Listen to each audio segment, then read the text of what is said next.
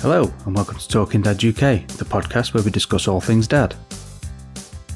You can follow the podcast at Talking Dad UK 1 on Instagram, Facebook, and Twitter, Talking Dad UK on YouTube, talkingdaduk@gmail.com. If you want to contact the podcast, interested in becoming a guest, got any stories to share with us, or some feedback, you can support the podcast at talkingdaduk@ko-fi.com, where you'll see some short blog posts that are only available on the Ko-fi page. You can support the podcast, some small donations, one-off donations.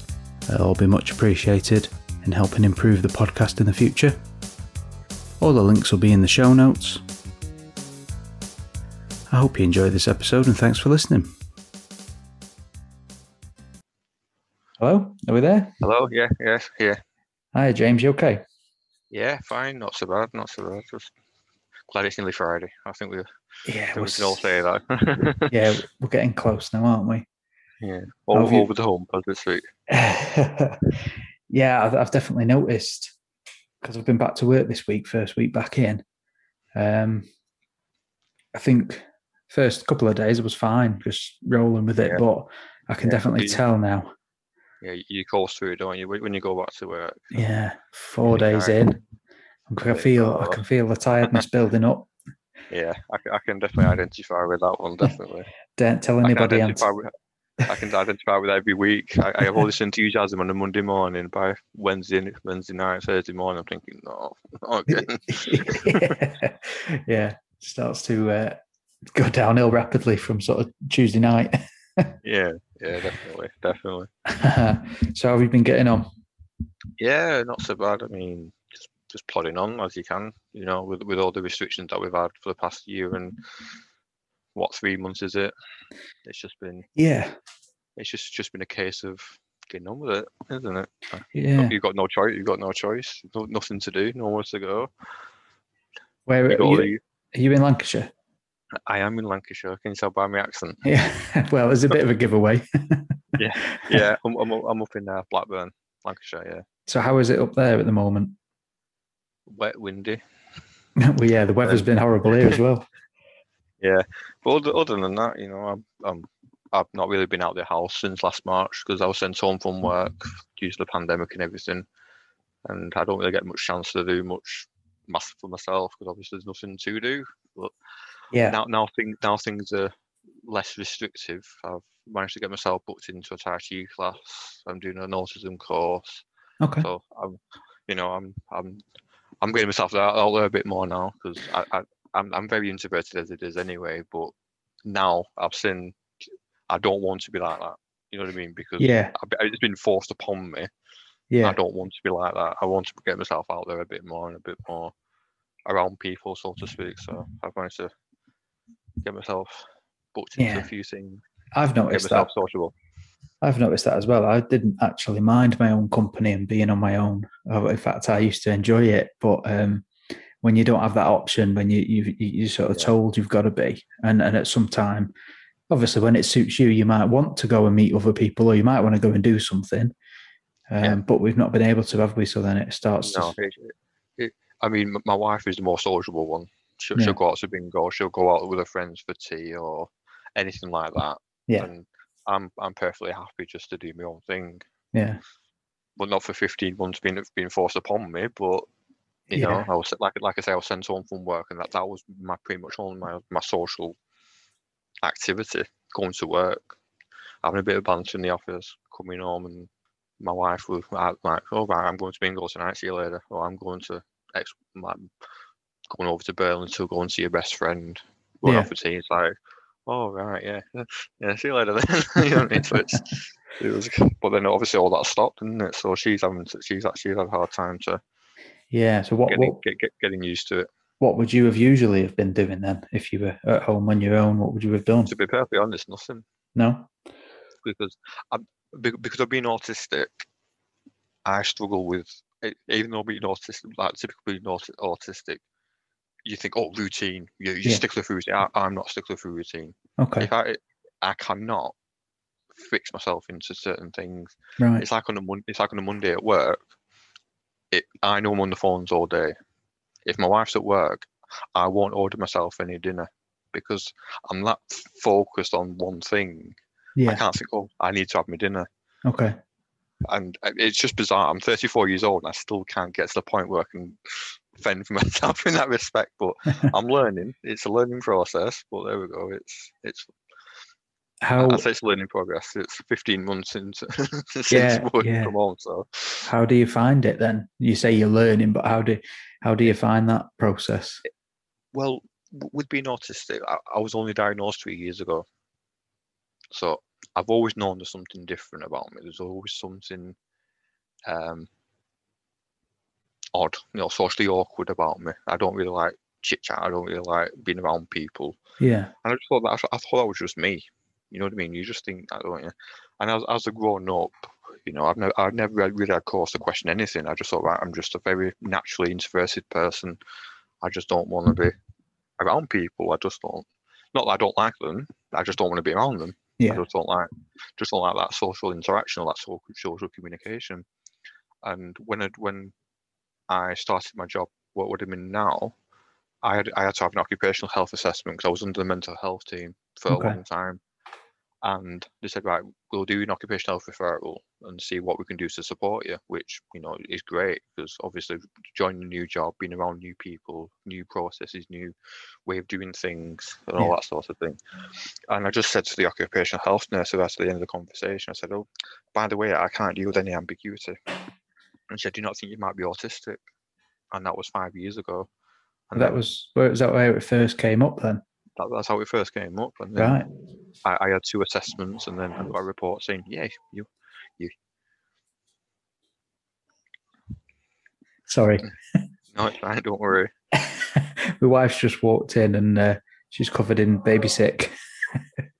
I know that only too well. I know that one only too well, that one. Sorry about that. No, don't worry. Like I say, I'm quite well versed in baby sick and all that sort of thing. I can completely relate. I've done maybe 2 or 3 podcast episodes since his arrival, and that's the first time I've been interrupted at any point. So we've done well so far. That's good going now. Certainly is good going. So yeah. So like I was saying, just that's how it all came about. Yeah. And then 2 reports later, 18 months later, I was officially diagnosed. Did you? It didn't really come as a shock, to be honest with you. But knowing what autism is now, it didn't come as a shock. But at the time, I thought, well, what's that? You know what I mean? Yeah. Because I've never really had that understanding of it. So, where do you sort of put yourself on the sort of spectrum of it, or do you even have that kind of conversation when you're assessed and stuff now? No, you don't have any sort of that conversation. It's just you're autistic and that's it. Yeah. There's no high functioning, there's no low functioning, and the autistic community find that quite offensive sometimes because it just demeans the capabilities. And I can totally relate to that because you're either or you aren't. There's no 2 ways about it. Yeah, of course it's a spectrum. Don't get me wrong. I have my difficulties, but I also have my own strengths, which anyone does. Yeah. And I always say I don't see it as a disability because I communicate differently to people. I talk differently to people. I interact with all that sort of thing, just like anyone else. Yeah. It doesn't make me any less of a person just because I'm wired differently, so to speak. We're all wired differently. We are, yeah, that's true. It affects people differently, though, doesn't it? People have different difficulties. Yeah, of course. Yeah, through it. There are for example, like Harvey Price, for instance. You can see how much it affects him. Yeah. Compared to how it affects me, which is completely different. Which obviously, with it being spectrum disorder, but I say disorder, but that's an offensive term sometimes because it's so difficult. It's so difficult, isn't it? How yeah, exactly. I mean, all these terminologies are all different, and it is hard to get your sort of head around and get to grips with what does it actually mean. Yeah, because obviously there's ASD, which is autism spectrum disorder. There's ASC, which is autism spectrum condition. There's Asperger's, which is being phased out because of the links with Asperger's to the Nazis and everything. So they're trying to phase all that out. So it's just like a minefield. I just say, look, I'm autistic. You take up what from that what you will. Yeah. There's, to me, like I say, there's no functioning label to it. To me, I'm just autistic, and that's just, I've got my own personal brand of it, so to speak. And there's that saying, isn't there, though? I don't know if you've heard it. If you've met one person with autism, you've met that one person with autism. You've not met everyone else with it. Yeah, no, absolutely. Everyone's different. And I can, like I say, I can relate to that 100%. Yeah, I agree with that.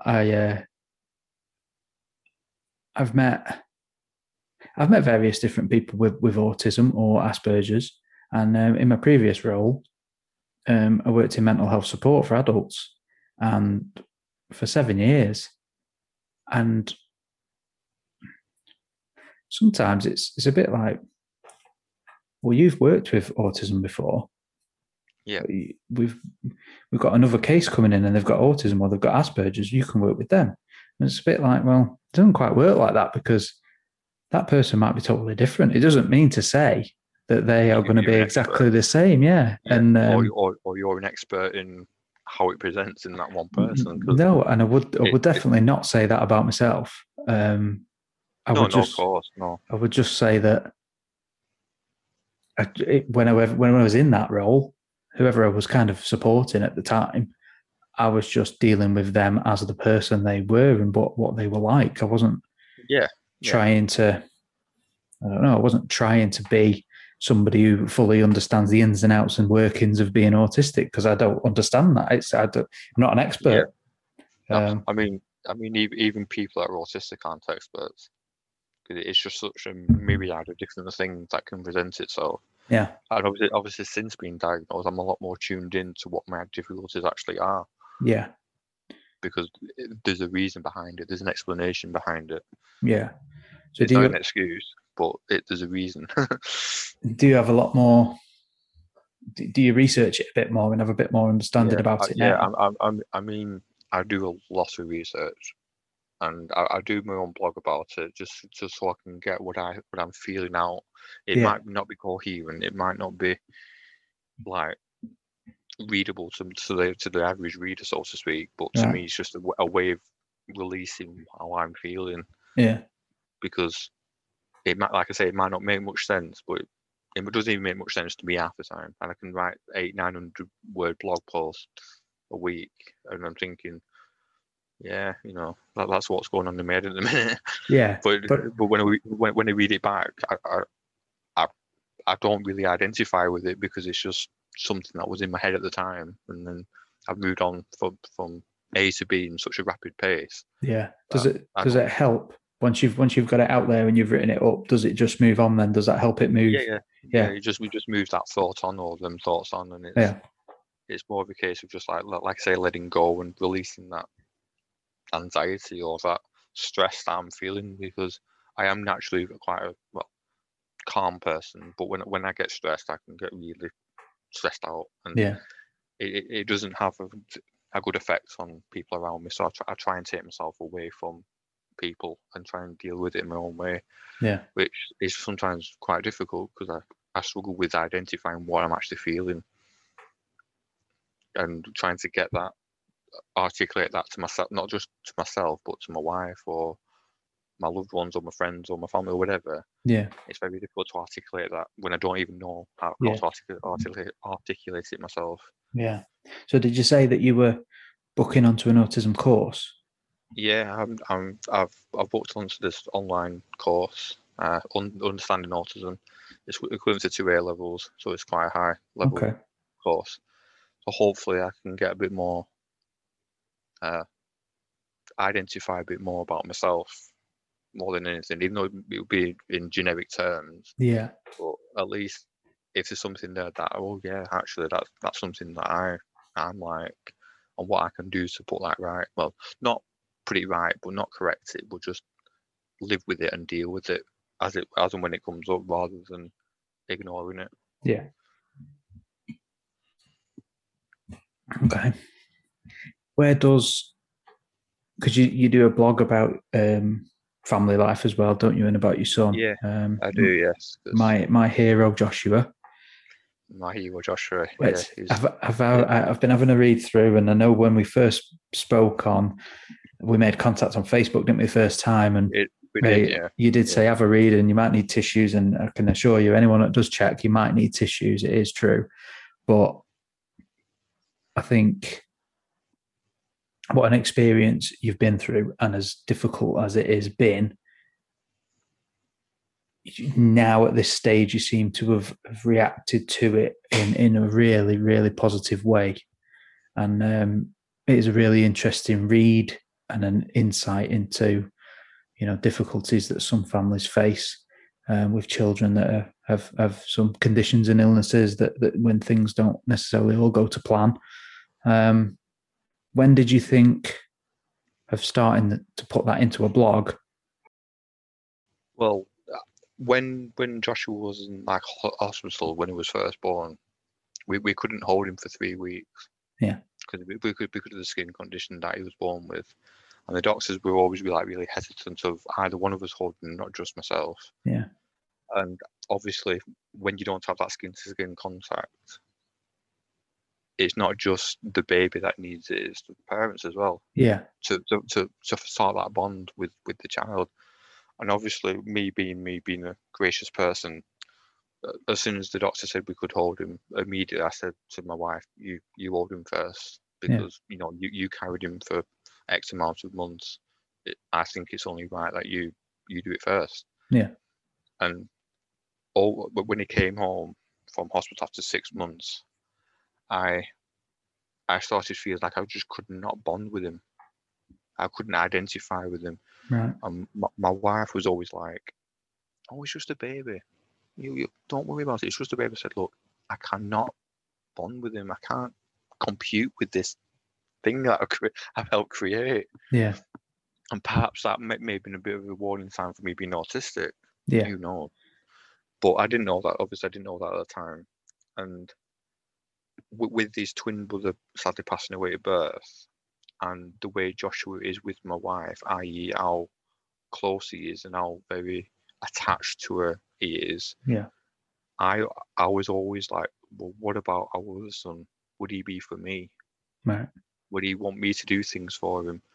And that constant rumination of thought must have lasted 3 or 4 years, up until Joshua was going to school. Right, and really.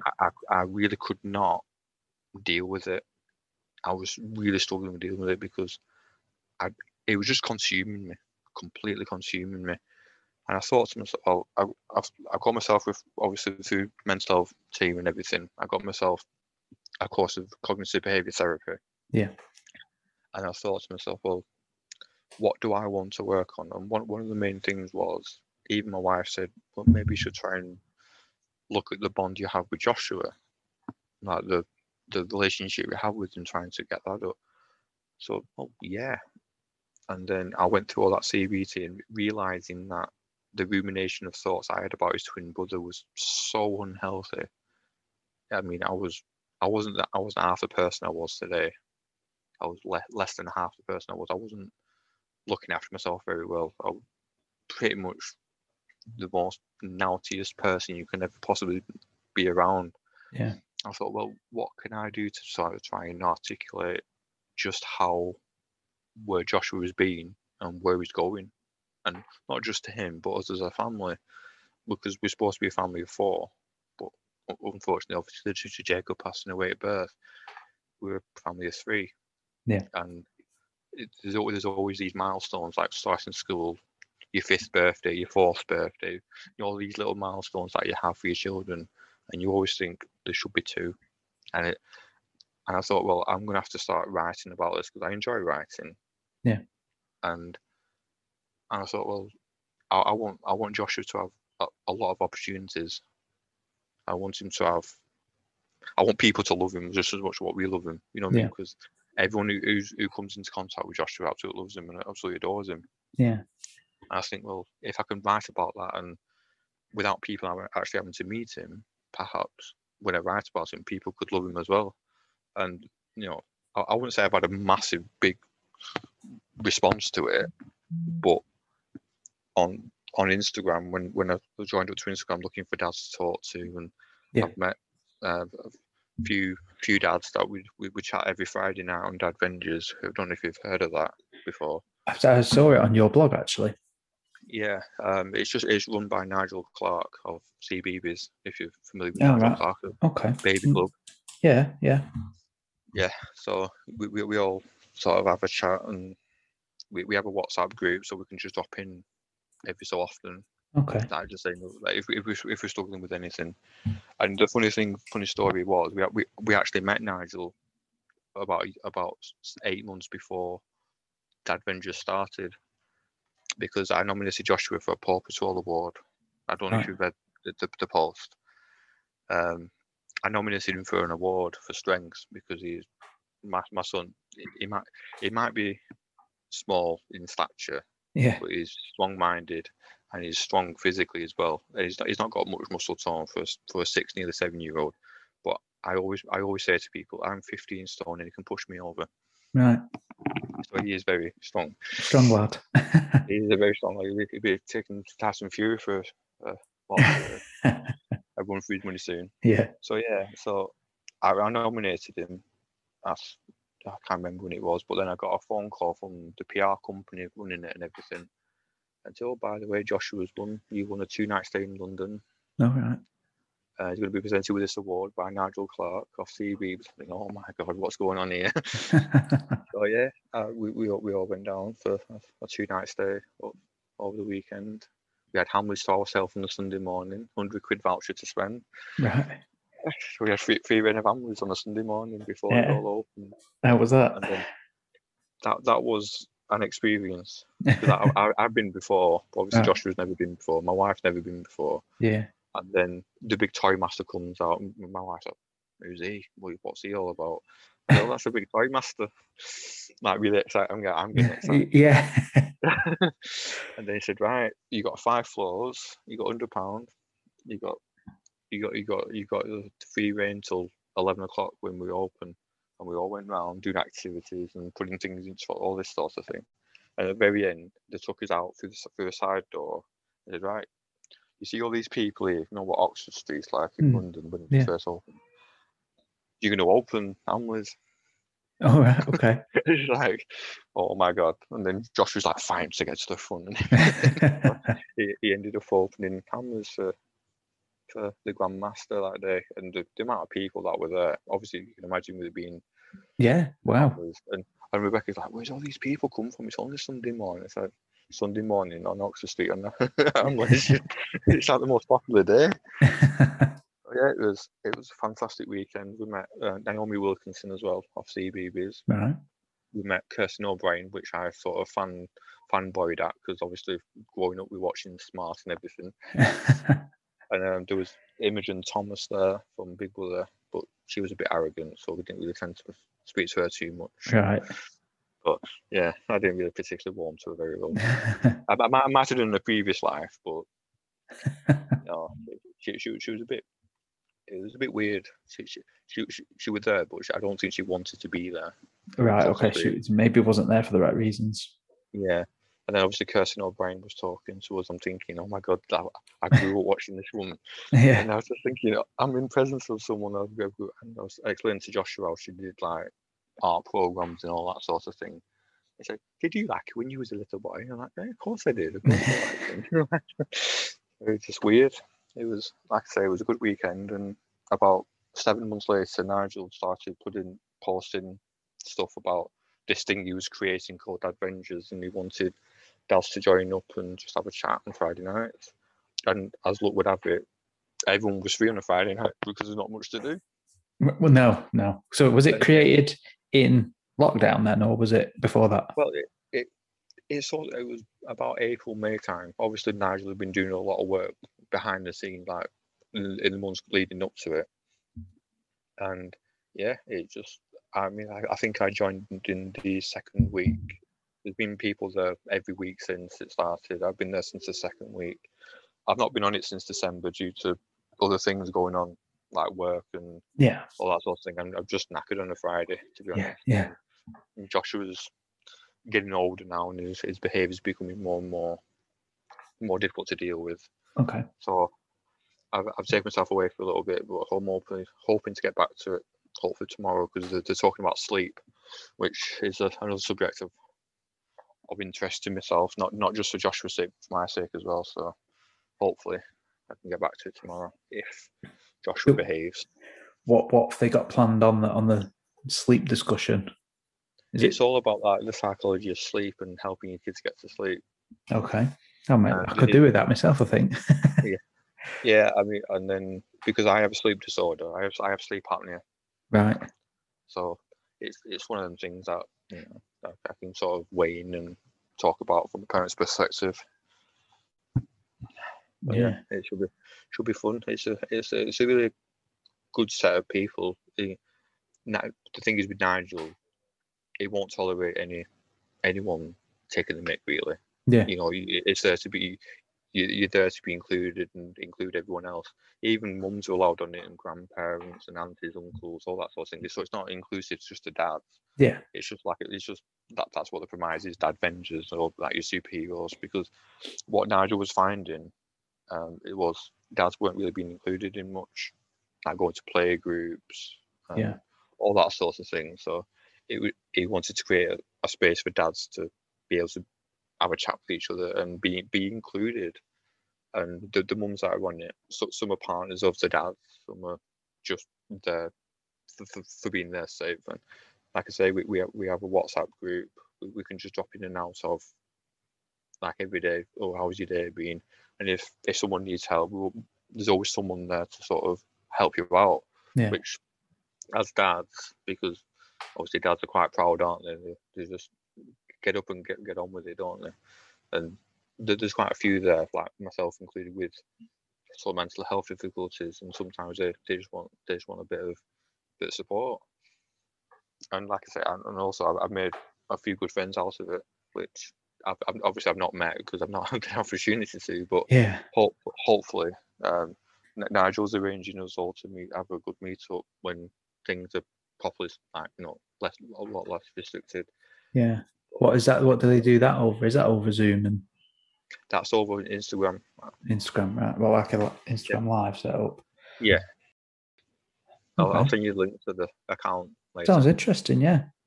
Yeah, it's because Nigel is a very hands-on dad, and he wanted other dads to be not like him, but be more hands-on, because dads are always reserved, and they won't go to playgroups, they won't go X, Y, Z, and all that sort of thing. He just wants dads' voices to be heard, because unfortunately, when children come along, it's almost always the mother's voice that's heard, and never usually the dad's. And I've got personal experience with that. All the dads have got personal experience with it, and to me, in my opinion, it is wrong, because you're 50% responsible for that person being created or persons being created. So, why can't you have a voice? Yeah, that was sort of along them lines is where this idea for the podcast came around.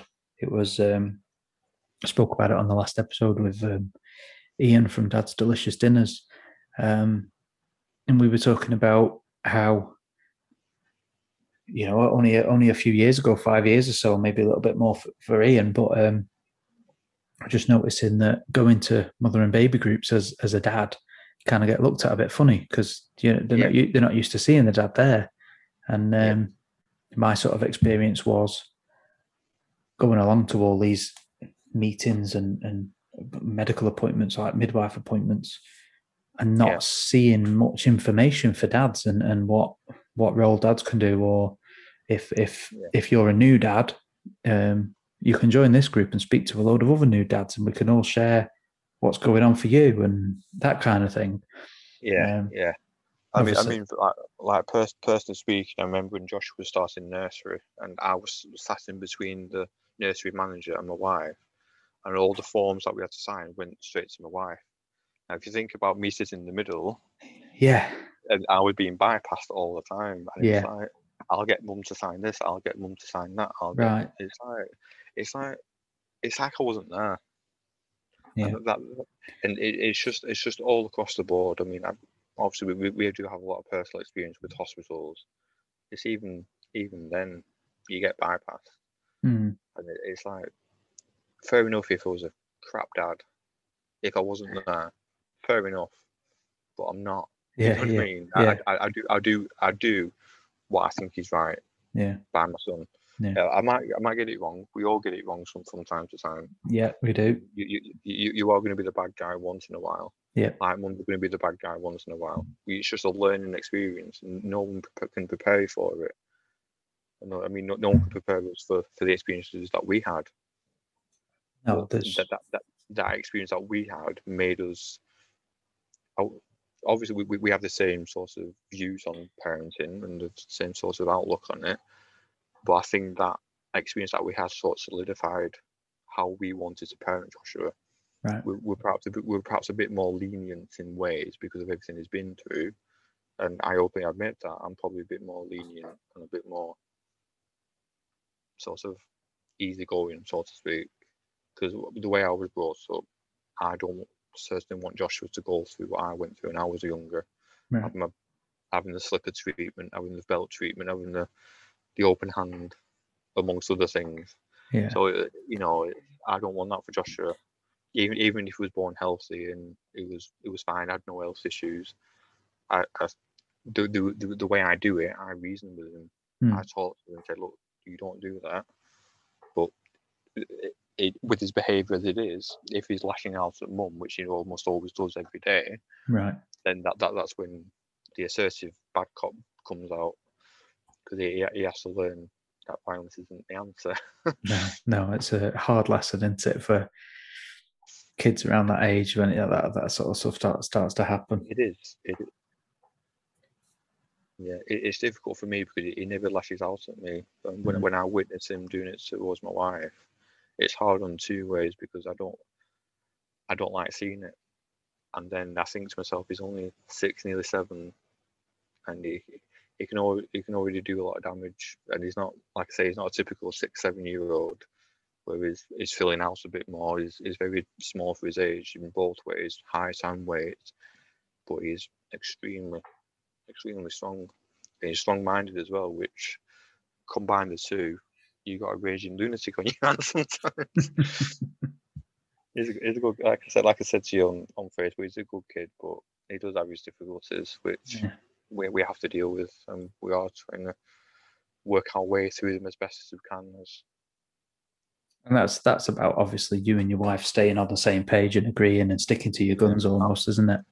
Absolutely. I mean, if one of us let our guard down, even just for a millimetre, he's on that. Yeah. He's on it straight away. And he'll say, but you said this, but you said that. Yeah. And it's like, yeah, actually I did, sorry. Yeah. But because Joshua is presenting with autistic traits himself, we have to be mindful that whatever we say or do, he's going to remember it. Yeah.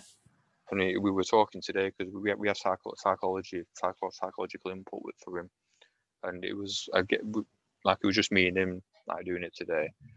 And he was telling me, when I was a baby, I used to eat Lucky Stars. I'm thinking, how do you remember that? But the thing is, he will just remember. Yeah. Whatever you tell him, he'll remember.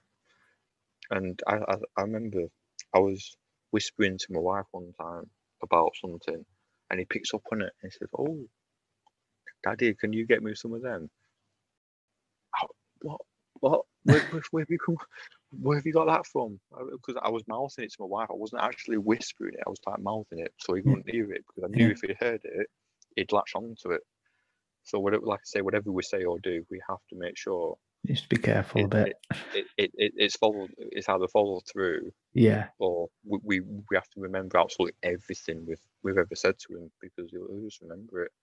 That's hard, isn't it? I mean, an adult's memory isn't always as sharp as a kid's, is it? No. I mean, it's absolutely crazy. I mean, some of the stuff what he says, I can't even remember. But no. I think obviously that potentially may be down to the point of where I was at that time, that mindset I was in at that time. Yeah, but even if you just had a little bit of a stressful day at work, you don't always remember all the little things, do you, outside of it? No. And no.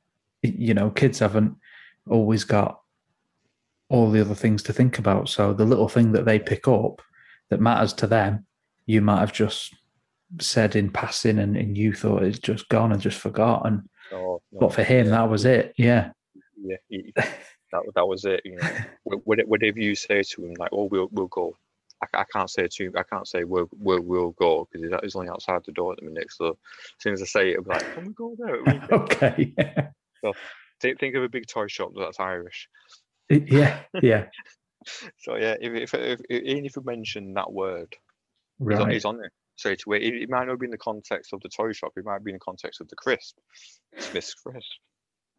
He'd be on it. You know, oh, are we going there? Oh, Joshua, please.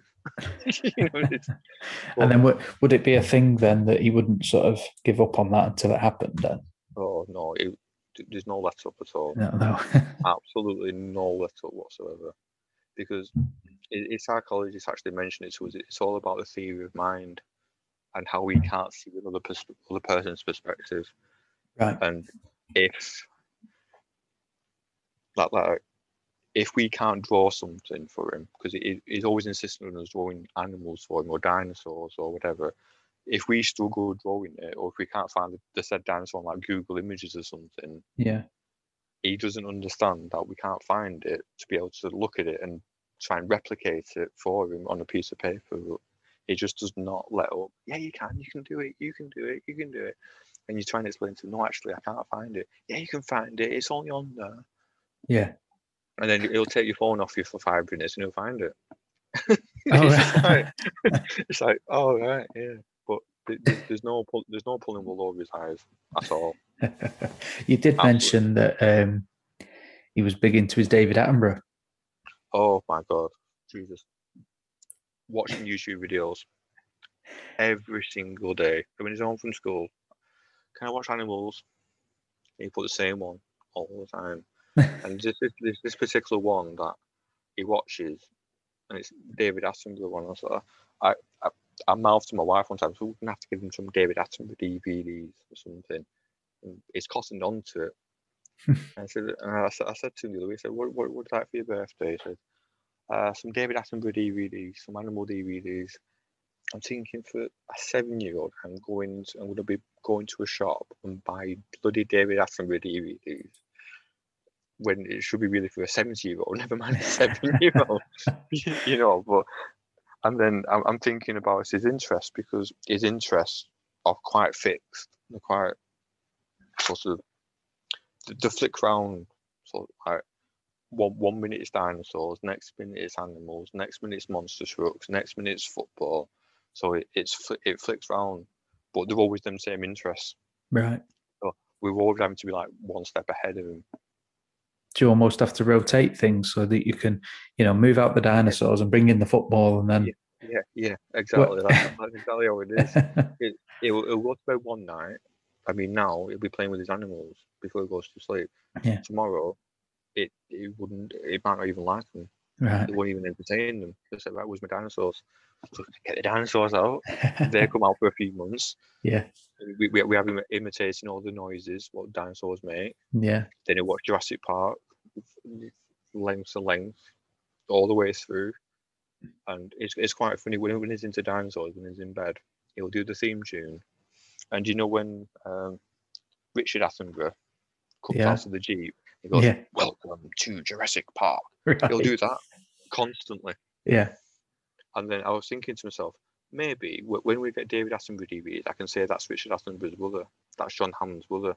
Yeah. Just to completely blow his mind up. Yeah. But like I say, with his interest though, I mean, his knowledge is encyclopedic. Mm. And then he'll go on to something else, and then he'll go on to something else. And like I say, we have to be one step ahead of him all the time. I mean, but by the time his birthday comes, he might not even like animals. He might football again. Because when he was younger, all he wanted to wear was football kits. Mm-hmm. That was his school uniform or football kits. He'd have to get changed, because we bought him like the cheapy replica kits you can get off eBay. Not the official ones. Yeah. Because that would be too expensive. But we got used to get these cheapy replica kits. Got Juventus, Real Madrid, Barcelona, all these kits. And because obviously he plays on his own, he'd have to pretend that it was both teams, so he'd have to get changed into the other team strip. Oh, right. I'm not kidding you. The amount of times we had to change him from, like, say, 3 o'clock from when he finished school to bedtime must have been about 50 times at least. Yeah. And just trying to keep up with him, and that's a 4-year-old. We still got all the kits what he had, so he can keep them when he's older. But Christ, it's an expensive hobby, because his uncle, my brother, he gave him, the top trumps cards. Yeah. He must have bought at least 1,000 of these bloody cards. Wow. And he gave them to Joshua, didn't he? And if we couldn't find a particular one that he wanted, because what he would do is, we have like like them old football mats you can get. He'd put a goalkeeper in the goal and line them all up as though they're playing a match. Right. And one of his favourite football videos is the 1992 FA Cup final, Liverpool and Sunderland. Right. Yeah, and obviously Michael Thomas played for Liverpool at the time, and he came up to me one time. He said, "Daddy," I said, "Yeah." He said, "Do you know?" Because that's his favourite catchphrase. Do you know? He said, "Do you know Michael Thomas used to play for Arsenal?" I said, "Yeah." He goes, "Yeah, and he scored a last-minute winner in 1989 to deny Liverpool the title." And I'm thinking to myself, he wasn't even born then. No, yeah. I was 3 at the time, but because he'd watched a lot of YouTube videos about football, he picked up on all this random facts and figures and keeping that information. And he has something. Well, he has something called echolalia, which is repeating back what people say. And if he's having a match with these football cards, he'll be replicating a football commentary that he's heard on, like Martin Tyler or that the old commentator like Barry Davis and all that sort of thing, and he replicates it word for word. and he said, right, I want Arsenal cards, so he looked for Arsenal cards, and if it's in the away kit, he wouldn't want them. He wants them in the red kit because he likes red. I tell you, our life at that time was purely dominated by the bloody football cards. Luckily, he's not into football at the minute. He's into animals, and he likes animal cards. Okay. And if you can't find that particular one, he likes. I've even had to email McDonald's because McDonald's did them recently in Happy Meals. Yeah, we had some. Yeah, and I said, I'll have to email because he's lost one out of the packet. I've had to email and say, do you mind do you know if we can get this one particular card, because my son's going into meltdown here. But did they get back to you? They've not got back to me yet. Oh, I hope they do soon, because he's still asking for it all the time. But thankfully, we can distract him. We've got little ways of distracting. What card is it? I don't know, to be honest. It's one of the elephants. Right. He knows intricately which one he wants. But to him, that's the one he wants. That's the one he wants. Yeah. Because it's interesting. Don't get me wrong. Because I'm not, I'm autistic myself. I'm not like that, and we don't have an official diagnosis for Joshua. But I see a lot of me in him now that I know what I'm like and what I was like growing up. That's how this sort of bond came about, because I can identify a lot in him, how I was and how I am. Yeah. As well, which it makes life interesting for my wife. I'm sure it does. Yeah. I mean, obviously, a 34-year-old man having meltdowns, and also a 16 or 7-year-old having meltdowns at the same time. She's great though. She's wonderful. Does she have to? Does she just let you two just go off and do your thing, or does she have to be sort of referee at times and be around? Well, I'm mainly the referee because Joshua is, like I said before, he's mainly for my wife. He's got a very large attachment to my wife, and to a degree, obviously, with everything he's been through and all that stuff, I can understand it. I was a mummy's boy when I was younger, and I haven't gone through what he's gone through. But then sometimes when he's the other way out and being quite aggressive towards her, I'm having to prise him away from her. Yeah. And he's kicked me a few times, headbutted me a few times, and punched and kicked me a few times. But I'd rather them do it to me because I don't like people being hurt and sitting across from it, because we don't really have the necessary strategies to diffuse it, because we've not been officially diagnosed with anything for him. So what do I do? Do I pull him away? Do I leave it? What do you do? My wife, God bless her, like I say, she's a wonderful person. She's brilliant, but that upsets her quite a lot, because what mum or what dad wants to be attacked by the kid? No. You don't, do you? No. Well, by anyone for that matter, but when it's your own flesh and blood, and you try and provide for them and try and be there for them as much as you can, when that behaviour presents itself, it is a very difficult time. Thankfully, it's not as much as it used to be, but other things are presenting itself, and we have to give him warnings when we're stopping a video. We have to give him warnings when he's going to bed, when he's going to school, all that sort of thing. So he knows what's going to happen next. He's prepared for it. But even then, when he's prepared for it, it doesn't always work out in the way we'd like it to. And he won't go to sleep until like 10, 11 o'clock at night, and then you think, and then he's always shouting out, "Mummy, mummy, mummy." If I go to the toilet, what are you doing up here? Oh, sorry, mate. This is my. It's funny, but because of that affiliation, of that affection he has for my wife, I can get it. I understand it. But God bless her. She works as well. She works in a dementia care home, so she's looking after vulnerable people, and she's coming home. She has to deal with that. That's full on, isn't it? And then I'm redundant at night because he doesn't want anyone but his mum. Right. And perhaps our detriment, we do go up to him. You know what I mean? But we're trying to get away from doing that. But the more we're trying to get away from doing it, the more it's presenting itself. Yeah. Do you have much support? Well, my mum sadly has Alzheimer's.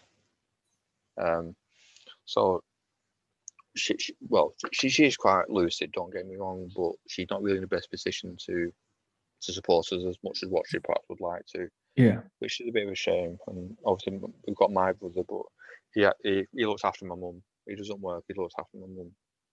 So he has that to contend with.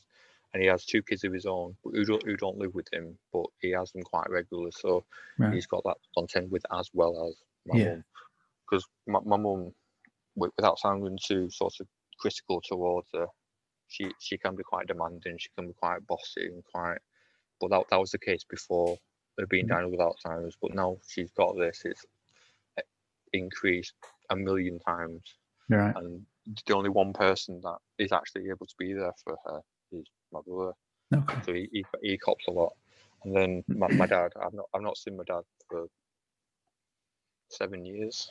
Right. And I've only ever seen him a handful of times since he actually left the family home. In 1995, I don't really want anything to do with him because the way he was with me when Josh was in hospital, I reached out to him needing that support, and he basically said, "You've got all the support you need. You don't need me." So, thanks. Off you go then. Yeah, you definitely don't now. and then Rebecca's mum has her own health difficulties, but she picks him up from school when Rebecca's working a late shift, or when Rebecca's not able to, because I work full time from home. My employer will let me go out for 15 minutes and go and pick him up, but it's a case that I'm on the phone, so I can't have Joshua on my own when I'm also dealing with what I'm dealing with. So Rebecca's mum does a lot for us, and it really helps. Even though she has her own difficulties herself, it really does help. And Josh was quite close to her because he spent a lot of time with her. So it's really good to have that. But other than that, we don't really have anything. Unfortunately, it's just a sad fact. Do you get much sort of follow-up professional support from when he was younger and when he was a baby and stuff like that, or is that something that kind of comes and goes? Well, we are under a few doctors at the moment for the various things he has, like with his development. We are under a paediatrician at the moment. I say we are under a paediatrician at the moment, but we are in the process of trying to change paediatrician because without sounding too critical of the NHS, because it's a wonderful institution, she is absolute rubbish. She does not listen to anyone. Oh, right, okay. And I've seen this charity that as we have potential that we could have a diagnosis from them. Okay. Of what we're looking for. And I sent her this was only just this week actually. I sent her an email on Sunday night, so she got it first thing top of her email box on Monday morning. And I said, look, I found this charity, they'll fund a private assessment of autism. Can you please refer us, because we can't do it as his parents, we can't do it. Right. It has to be someone who knows the family. And she rung up on Monday, left a message on my wife's answer phone saying, can you please ring me to discuss this? So I thought, finally, she's listening. You know what I mean? Like, she's great. But I rung her up. I rung her back myself, because obviously I sent the email, so I wanted to speak to her. And as soon as I presented myself as Joshua's dad, I'm not doing this for you. I'm not referring it. All this sort of thing, you can do it yourself. All this sort of thing. Really? I just thought to myself, well, I can't be doing this anymore. And he's been under that doctor for 5 years now. And fair enough, I understand, because he's not a typical case of autism, because he doesn't have the sort of stereotypical behaviours of it. Mm-hmm. It's a slow progress to diagnose. I understand that 100%. But it's been 5 years now. And we're only just getting round to understanding about his speech and language delay, and all this sort of thing. So we're under her. We're under a doctor for his liver condition, because he has a liver condition, which was only diagnosed last year, portal vein thrombosis, which, but for the uneducated of people, it's basically his portal vein going into his liver and out to his spleen. That's basically blocked.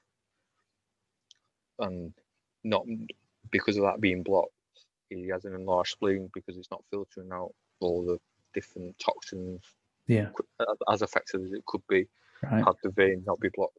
So we've got that to contend with, which researching it does present with behavioural difficulties as well, which I find totally bizarre, but there we go.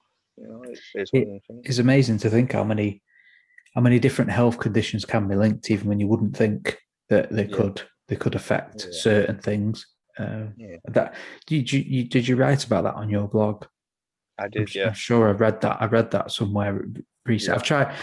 I've tried to, obviously, since we arranged this and scheduled it in, I've tried to catch up and read up about. But obviously, there's a lot on there, and there's loads to read. So if anybody's got any sort of interest in this kind of area, it's a really interesting read. But I've been trying to read up, and then where is he up to now, health wise? Because I know did he have an operation at the beginning of this year? Yeah, he had to have an endoscopy to assess this portal vein condition. Basically, he just had an endoscopy to sort of, because the way it sort of presents itself is that you can have viruses, a bit like varicose veins, on the inside of your esophagus. Now, the thing is with Joshua, with him being unable to swallow at birth, he's always had issues with his esophagus anyway. Right. So, basically, if they could treat it there and then, like i.e. band them up and then they shrivel up and sort of die off, so to speak, then that's what they would have done. But they found some, but they weren't able to do it because he had a slight narrowing at the bottom of his esophagus down towards the stomach. Right. So they weren't able to do that. But if Joshua ever has any episodes of bleeding, we have to go to the hospital, our local hospital. And as soon as we get there, we have to tell them of the condition that he has. Yeah. And as soon as they are in the knowledge of that, they have to make contact with the hospital that we're under, which is in Leeds. Right. So, and then we have to make our way there. Okay. So, yeah. So, any episode of bleeding. Any at all? Any at all. That's what we was told when we first when we were diagnosed. So we have to be extremely mindful that it obviously, like little cuts like that doesn't really matter too much. But if it's I believe that may not stop in the expected amount of time, right? Like a nosebleed or something like that. Because we initially thought he might have haemophilia, because he has quite a lot of nosebleeds, and I have lots of nosebleeds. My brother has a lot of nosebleeds, and it's a male dominant condition. So our natural assumption was haemophilia. Thankfully, it's not that. But with this condition, he has to be monitored like every 18 months, have a scope down, all that sort of thing. But it's all new to us, this sort of thing. So they did say any sort of episode of bleeding, if it's prolonged, go to your local hospital, tell him he's got this condition, and they'll send you over here. And that's in the next county, so to speak, over in Yorkshire. So it's not just around the corner, is it, for you? Unfortunately not, no, but that's where the specialist team is, in the north of England and for Scotland, so that's where we have to be. For Scotland as well, right? Yeah, it's interesting. There's only like 3 different centres. There's one in London for the south and southwest and everything. Southeast, I think. Right. All along the south coast and everything. One in the Midlands and Birmingham for obviously all the Midlands area, and then north is Leeds for the northern Scotland. So we don't have much choice.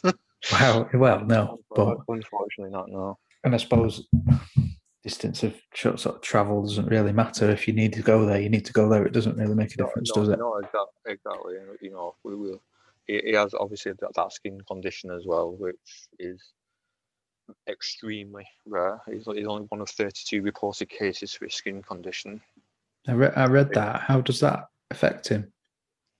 Well, he has quite tight contractions, from his upper arm to his wrist.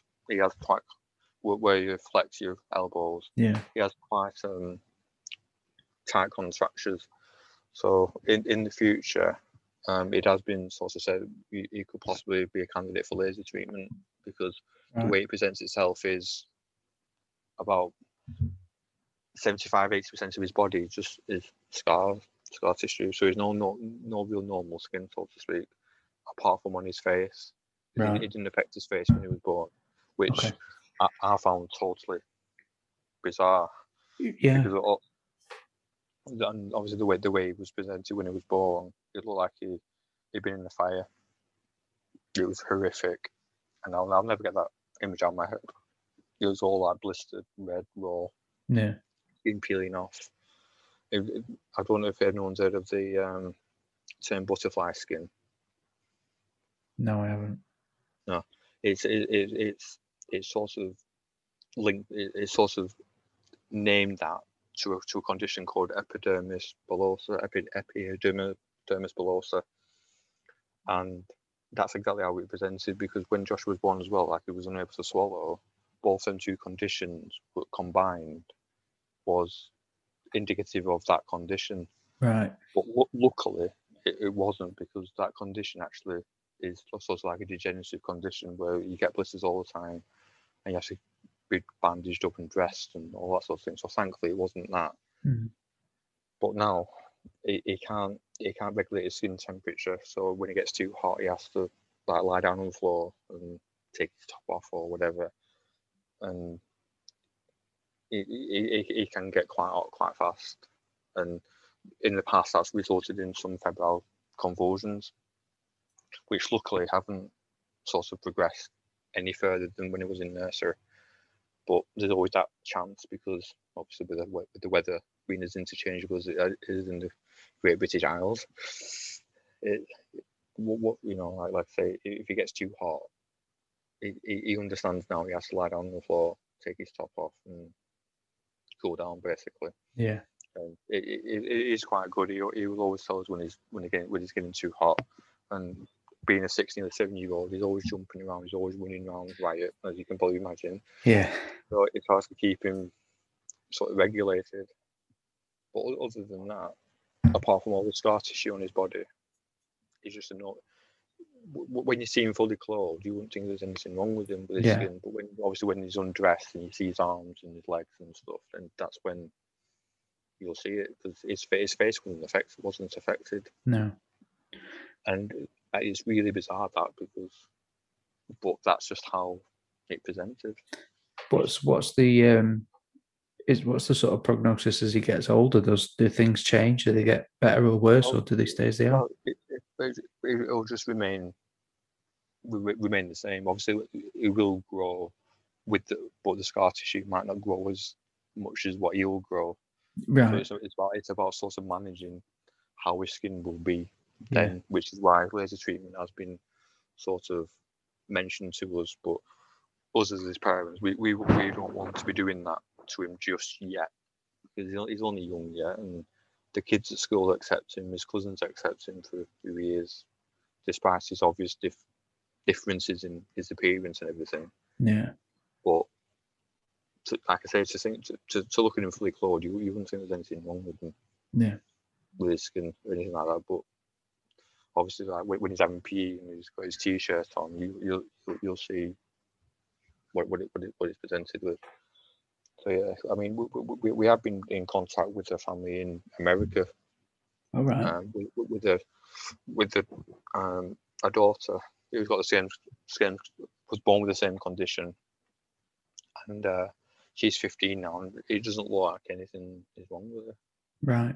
So obviously it just sort of you grow up with it, and it's just however it presents, then that's how it presents.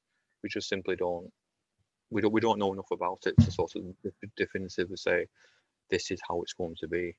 Yeah. Only because there's 32 reported cases. Kind of learn as you go, don't you? It's like trying to find 32 different people in a population of 6.5 billion. Yeah. It's very difficult. But yeah. Like I say, we did find one. Yeah, so you've managed to connect to them. Yeah.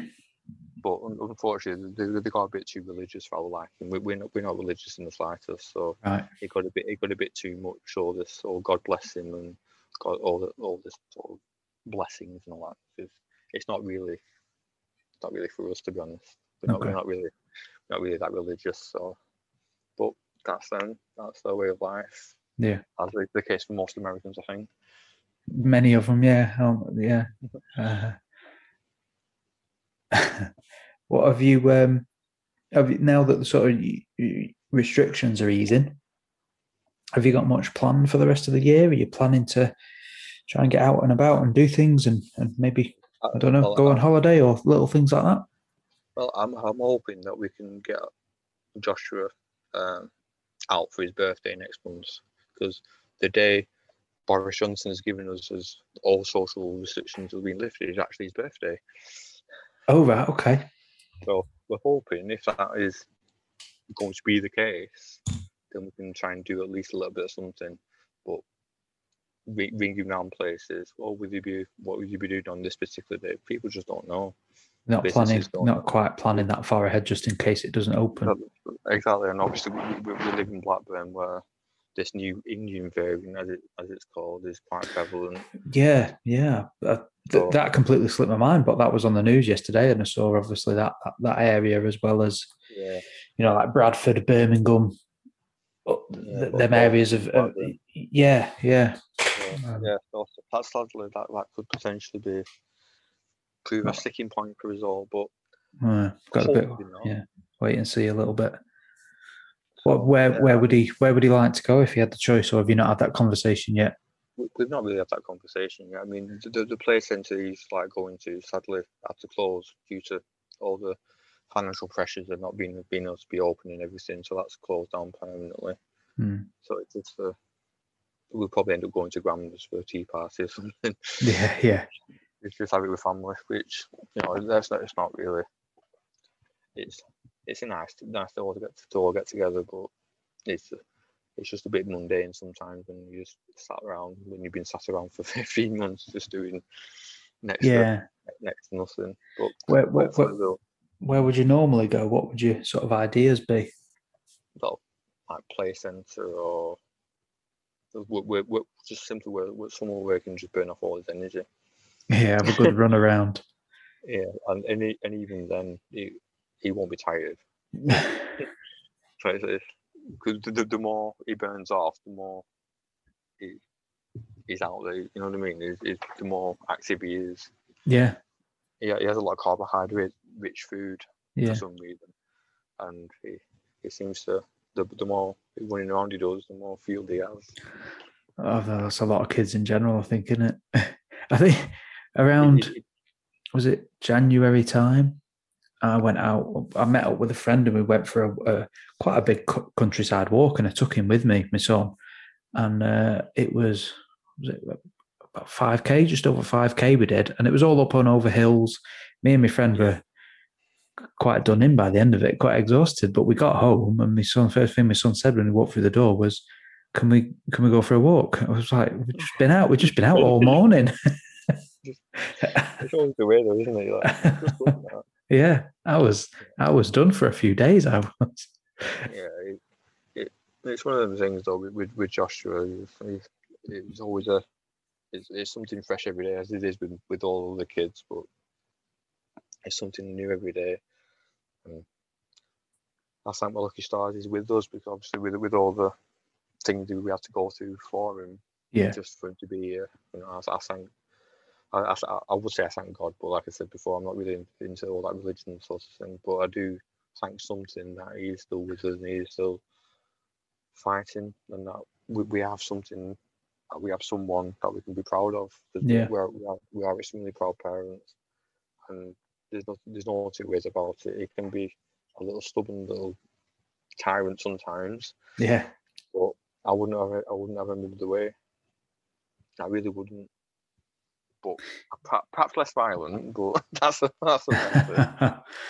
Yeah, that's one of the things that comes across in your blog when you read through it. It's that sort of what's the words? Just giving him that. You're giving him the medal of like it's called My Hero. So yeah, I mean, when I first started, I thought to myself, what can I call this blog? You know, when you're just thinking to yourself. And I was thinking, when he was actually in hospital, he was, one of the doctors basically bluntly told us he's got a 0% chance of surviving. Wow. And as blunt as I'm telling you now, yeah, that's how blunt it was. Yeah. And he said he's got one of 5 things wrong with his skin, and all of which aren't compatible with life. So God, right. So he gave us 3 of these conditions, because I asked for the condition names so I could go away and look it up, and so I could understand what may or may not happen going forward. And he could only give me 3 conditions. I said to him, well, what about the other 2? He said 5. That's only 3. 3 isn't 5. He said, and he couldn't answer me. Oh man. And that for me personally, gave me the fuel to carry on fighting for him. And I always say this story. On a Thursday, we went up. We used to go up every morning to see how he was after ward round, because we weren't allowed in the room when doctors were coming round and everything, doing all the whatever they were doing. And we went up. His body was worse than what it was when he was born. Yeah. And I was getting upset. My wife was getting upset. I said, "Come on, let's go and get some dinner." It was approaching dinner time, and we went and got some dinner, and we went back up, and it all cleared. All right. It all gone completely, just like settled down. And then I thought to myself, that's better than what it was an hour ago. How can they say he's not getting any better? Yeah. And thankfully, like I say, he pulled through and gave the middle finger to that doctor that gave him 0%. And that's when I first started thinking, well, what can I call the blog? I thought, well, from 0 to hero. Then I thought, well, hang on a minute, My Hero. And that's how it all came about. Yeah.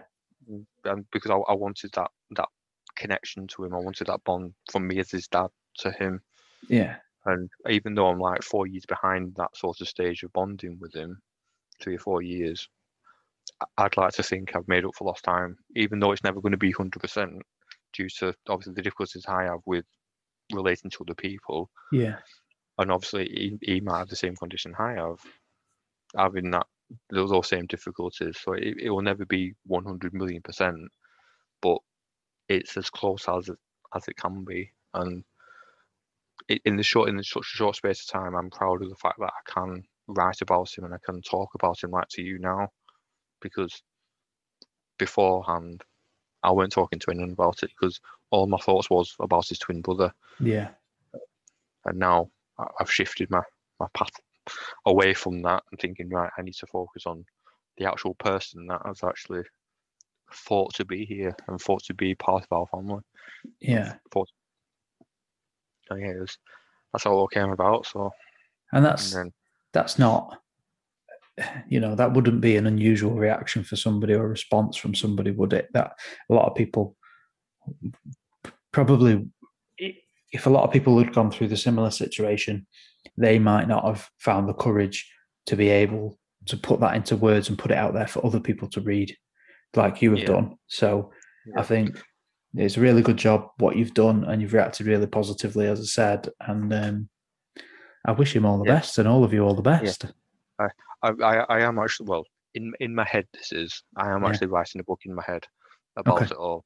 Not a proper like memoir or something like that. Yeah. But that's only in the very, very early stages of being processed in my head at the moment. Yeah. But because the way I want to do it is I want to go back through our memories on Facebook. Okay. So we have to go from when he was born up to, I think I'm going to go to when he won the award in London. Yeah. And then just finish it there. And then, but like I say, that's all in my head at the moment. I've got a working title. I've got a few bits that I've wrote down already. But I just need to find the time to be able to sit down and type away, because I've obviously got the 2 blogs and everything. I've got other things. I've got work and all that sort of thing. So I just need to find a bit of time. Oh, brilliant idea. I'll be keeping my eye out for it. You have to let me know if it comes to it, and then I'll send you sign. I'll have to send you a signed copy. Nigel's getting the first one. Yeah. Yeah, because he put his order in, so I'll make sure he gets one. Yeah, I look forward to it. And then your second part of the book, when he grows up and he's a bit older, could be about him, growing up and taking over the role of David Attenborough, becoming the new David Attenborough. Yeah, I mean, that's if he still likes animals. I mean, well, or he could be a football commentator. We don't know. I'll tell you, he could be John Motson. He could give John Motson and Martin Talladge the run for the money, because like I say, you just recite pretty much word for word, and you think to yourself, well, how do you remember little bits of commentary that may have, that people just miss naturally just watching the game, because you don't fix yourself on listening to it, you fix yourself on watching it, don't you? And interpreting it in your own way. But gosh, he's phenomenal. He's a phenomenal kid. I mean, obviously as his dad, I'm going to be saying that, but anyone who ever meets him or whoever comes into contact with him just absolutely adores him. Yeah. I mean, as a result of the blog, when he came home from his recent endoscopy, one of the dads on Dad Benji said, "What's your address?" And he lives over in Scarborough, so we have a bit of banter, like Yorkshire, Lancashire banter and all that sort of thing. And so I said, "What do you want that for?" And he said, "I just want your address." I'm thinking, what? You know what I mean? And that's what I was just giving him, because obviously I made good friends with him and everything. And he's actually a stay-at-home dad, and he's got 5 girls. So he's like a hero to me, because he's staying at home with 5 girls, thinking, what I mean, having that sort of pressure. So he's a really cool guy. And he said, "Right, what's your address?" So I gave it him. And a couple of days later, this dinosaur colouring book came for Joshua to fill in. And he said, "I hope he likes it." And it's like, it's just like that sort of thing. I've never met this guy before. Yeah. And we have a good banter between us, and we have a good laugh. Yeah. And it's just nice to have that, because I don't really have friends face to face. You know what I mean? I'm like I said before, at the very beginning, I'm very insular. I'm very introverted. I don't really want to bother with people. Yeah. But having that group, I mean, there's about 15, 16 on this WhatsApp group every day talking. And every Friday we all, well, I say we all get together, but like I said before, I've not been on it since December, but we all get together on a Friday talking to someone who's famous, so to speak, in Nigel. But Nigel's such a cool guy, and he treats us all, when we treat him all, we treat him like any normal dad. We just like, it's like a normal, like I'm talking to you now. Yeah. We just have a chat with him, and his approach to it is so nice, because, like I said before, he doesn't take any nonsense. If there's people taking the mick, he'll kick him out of the chat. You know what I mean? And so it's over 18s as well, so we can swear, we can like you've had a beer as well, and we can all just have a good laugh and share our stories. And that's what it's about, isn't it? It's about having somewhere that you can just be yourself as a dad, as a bloke, as you, and everybody else can do the same thing, and you can all just get along and accept it. Yeah, you know, I mean, obviously the stereotypical view of Instagram, it's all mums and it's all women related. But when I joined this, I was initially quite skeptical, because I really struggle with like talking to men.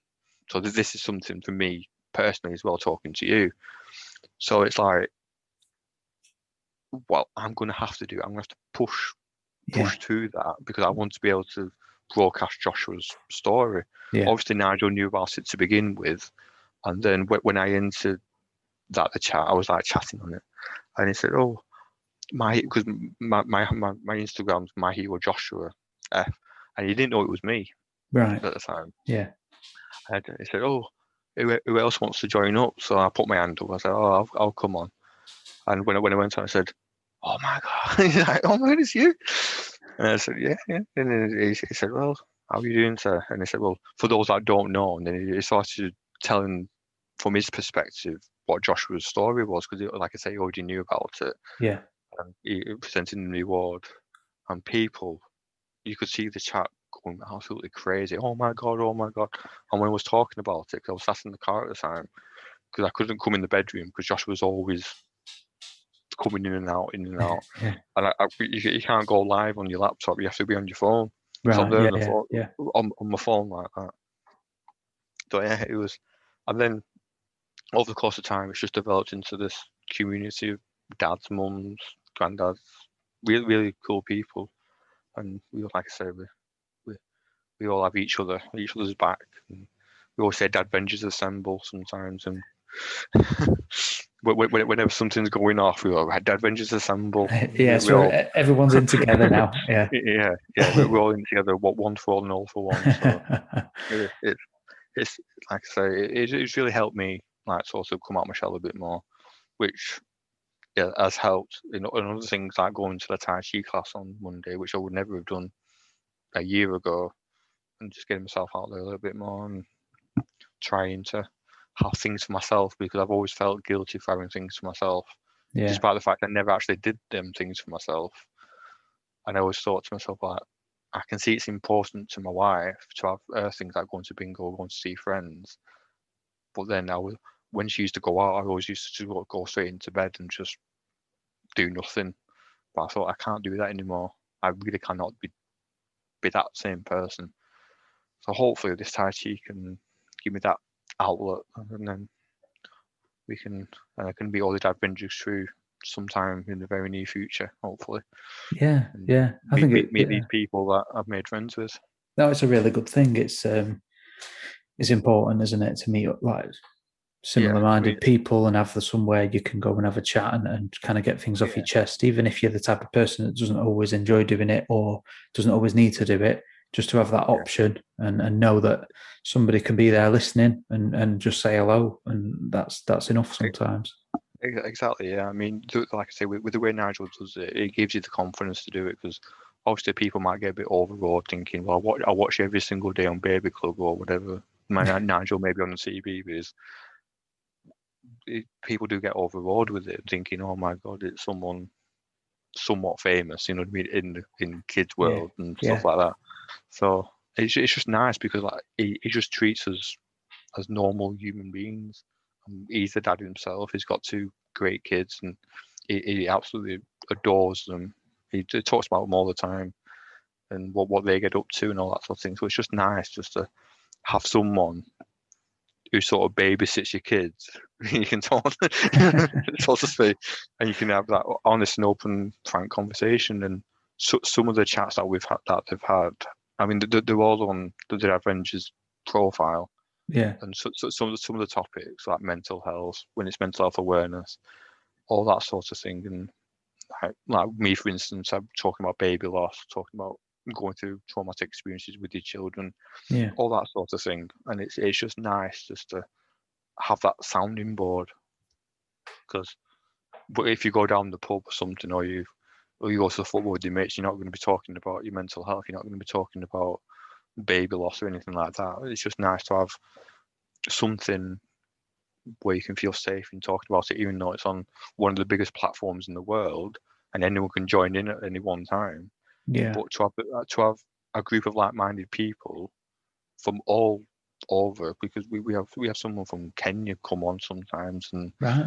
So we had one guy from Germany pop on sometimes, and some of the stories that he had about him being a dad in a totally different culture, and obviously in Kenya, another totally different culture, and it's just nice to have that sort of perspective and that understanding that what we do might be completely different to how they parent their children. Yeah, and it's just nice to have that input and that perspective, and it makes you think. It's that, like you say, it's that safe place where that's what it's for. You can go there for that. Whereas if you were meeting up with your friends going down the pub, 9 times out of 10, you might not feel comfortable getting into that full conversation about what's happened for you or experience you might have had. You might not have that opportunity, but for that specific group, that's your opportunity, and it's safe, and you know that there's somebody going to be there to say, look, we're here to listen to you, and we're here to try and help and support you. Exactly. I mean, I can't say enough good things about it, and to have someone as high profile as Nigel doing it really helps it. You know what I mean? Because it moves it along, doesn't it? Yeah. And he's done a lot of research into how dads may be marginalised, maybe sort of left out, so to speak. Yeah. And it's just, like I say, it's just nice to have that platform. Yeah. Okay. Well, do you want to sort of tell any listeners that we've got that where they might be able to find you or read up about, Joshua's story and your story, if you want to share them things? Well, the blog is myherojoshua.co.uk. I do have an Instagram profile. I can't remember the exact handle on it, but it is all on the website. I do have a Twitter account. Again, that's on the website, which I can't remember the handle of it because I set it up that long ago. I can't really remember too much about it. I mean, if you're happy for me, when I put the episode out, I can include all them in the description and in the link if you're happy for me to do that. That's completely fine. Yeah. And then I'll send you the link to Dad Avengers as well, so you can have a look on that and hopefully participate, because like I say, it is a really good tight-knit community, but anyone that wants to join, we're always welcoming other people into it and having their sort of opinions and viewpoints, because that's what it's all about. Yeah, and sharing the experience of being a dad. All right then, mate. Well, thanks a lot. Yeah, no problem. All right, speak soon. Thanks a lot. Speak soon. Take care. Cheers. Bye now. Bye.